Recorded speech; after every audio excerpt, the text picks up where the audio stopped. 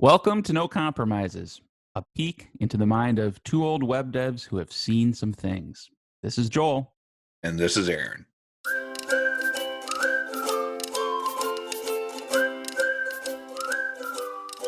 Testing is a popular topic in the Laravel world. And one of the things I've noticed, especially coming into different projects, and I'm talking specifically about projects that have tests, not the ones that have like zero tests or just example tests. Yeah, because just to clarify, if there's a library shared on any sort of website, like a news related site, I'll click through and I'll look at a test folder. If the test folder is empty or it just says example test, I don't care what the library is. Not going to use it. But anyway, sorry, I've done that too. Okay, so we're talking about we're onboarded into a project. It does have some tests.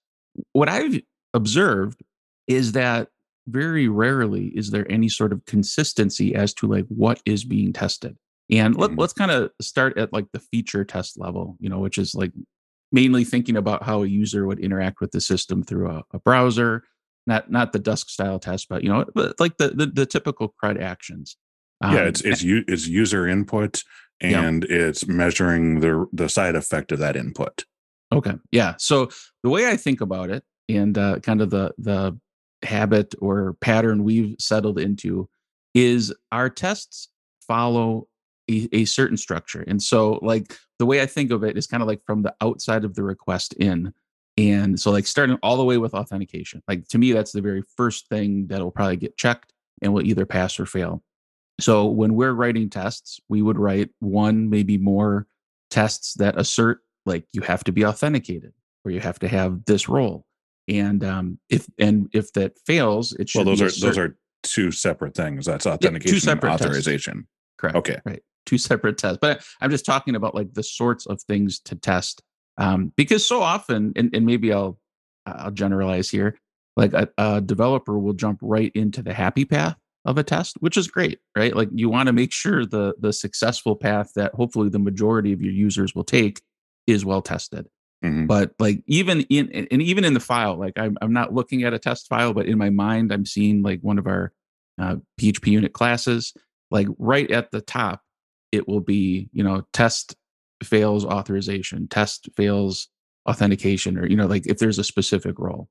And so that's important and it's easy to overlook. And you probably want to have that for all of your authenticated routes, right? I mean, like it seems kind of repetitive or stupid. Like, well, if I have like 100 routes all in one group and they're all using the same middleware, like, should I just check one or two of those? Like, we check all of them, right? It's just like you're in the feature file. Maybe you're testing the index method. So yeah, test authorization. Then do it again on the get method. Do it again on the show. Like, you know what I'm saying? Like, these are the things that are easy to overlook and may seem stupid, but I would argue it takes like 10 seconds to write a test like that. And down the road, if you refactor your routes file or you add more complexity, like now you have the safety net, right? So that's kind of like the first example. We'll do kind of those auth n. Is that the hip term people use to say authentication and authorization? Aaron's looking at me like I'm crazy. I don't know. You said hip and cool, and I just immediately turned off. Your eyes glazed over. But we'll start there, and then generally we'll do like the happy path, like the success.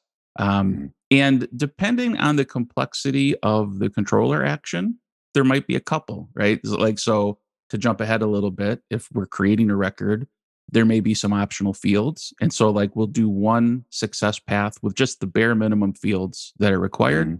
Then we'll do another success and maybe call it like success with optional that has all of the fields. And if there's interactions between those fields, we'll kind of test some varieties of those interactions, all as part of the happy path.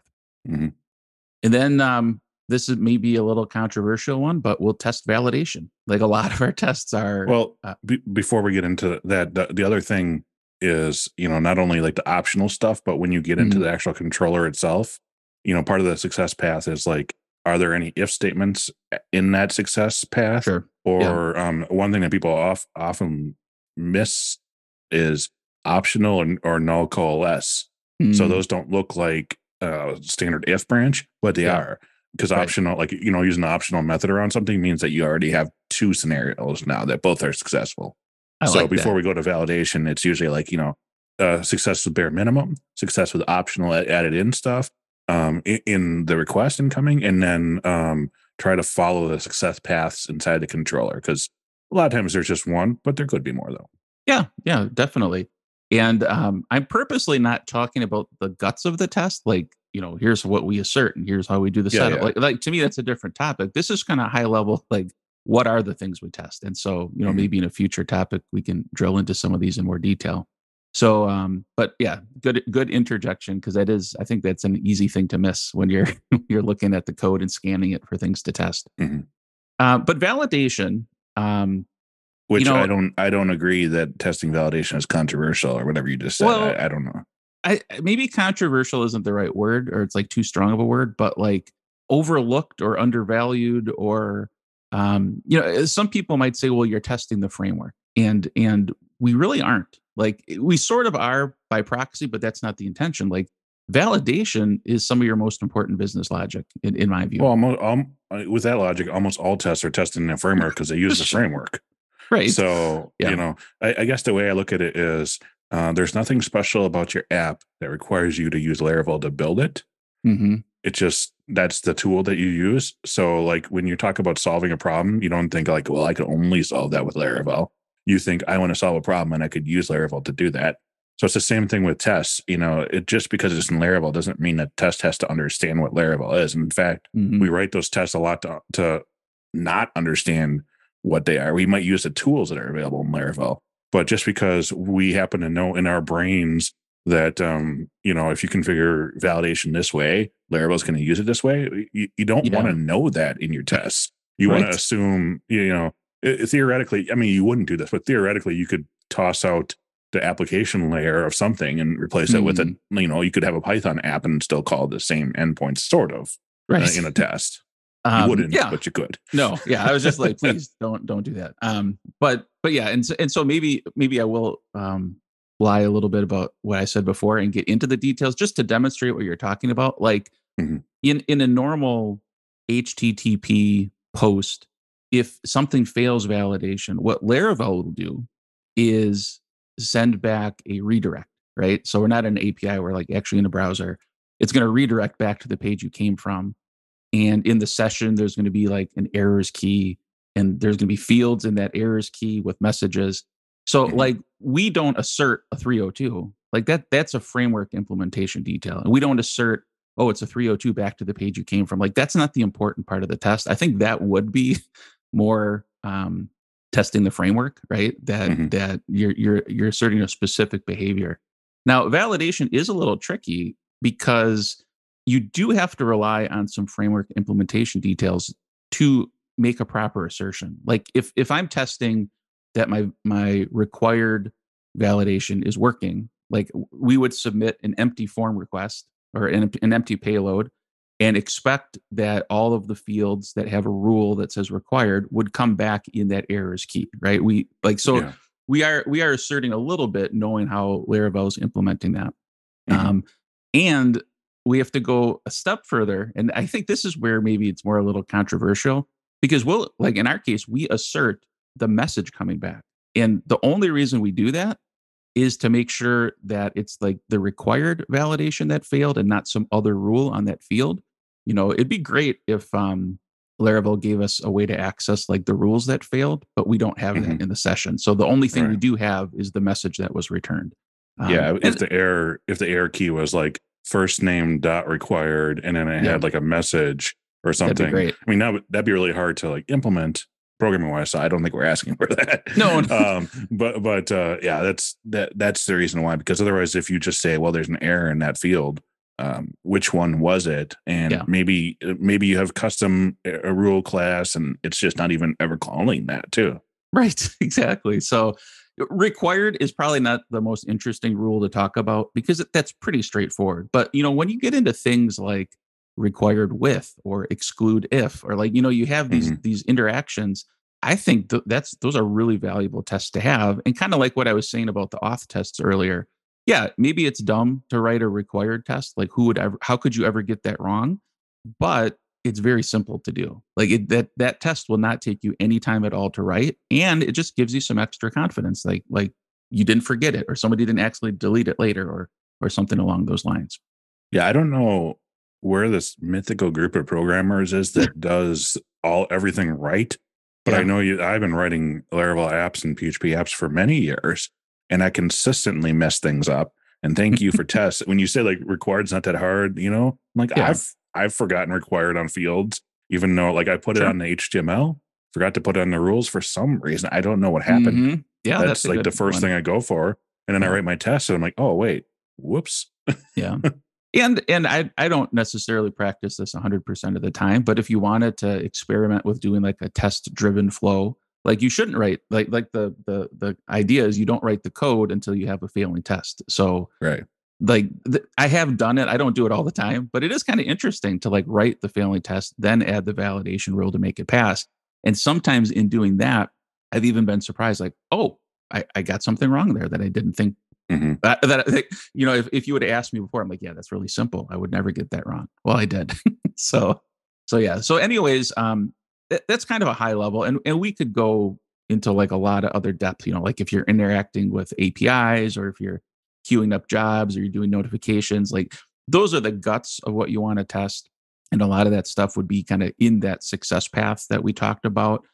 But sort of structurally, like a feature test, we group it by the actions, whatever CRUD actions are in that controller. And within each group, like the index or the get or whatever, we have like authorization, then all the happy paths, then a bunch of failure modes, most of which are validation, but some could be other things too. And it also makes it easy to scan your test file. Like when you're looking for something, they can get big. Well, it's like, yeah, just search for test create. You'll jump right down to that section, or search for like validation fails validation required. Boom, you can get right to that method. Like it's pretty easy to navigate a file when you have sort of a consistent approach. I think the last thing I'd add to this, just I don't want to go too much out on a limb here, Okay. but is by writing these tests and going so far into things like validation and stuff, it Mhm. really helps when tech support or anyone like users come to you and they're like, well, I didn't do this, or it made me enter this, or Mhm. the standard messages that users have when you're like, that's I get that that's what you think happened, but that's not true, Didn't work. because yeah, well, no, but I mean when they say things that are actually Right. wrong, Right. like Yeah. it never required me to put in a title, like it sure did. And Right. I had the tests run 4 times a day, so I know it absolutely is a required thing. But Yep. let's you don't say that to you, sure, but that will like at least trip you off to look at something different. Yeah. Yeah. There's multiple benefits of being thorough in your tests.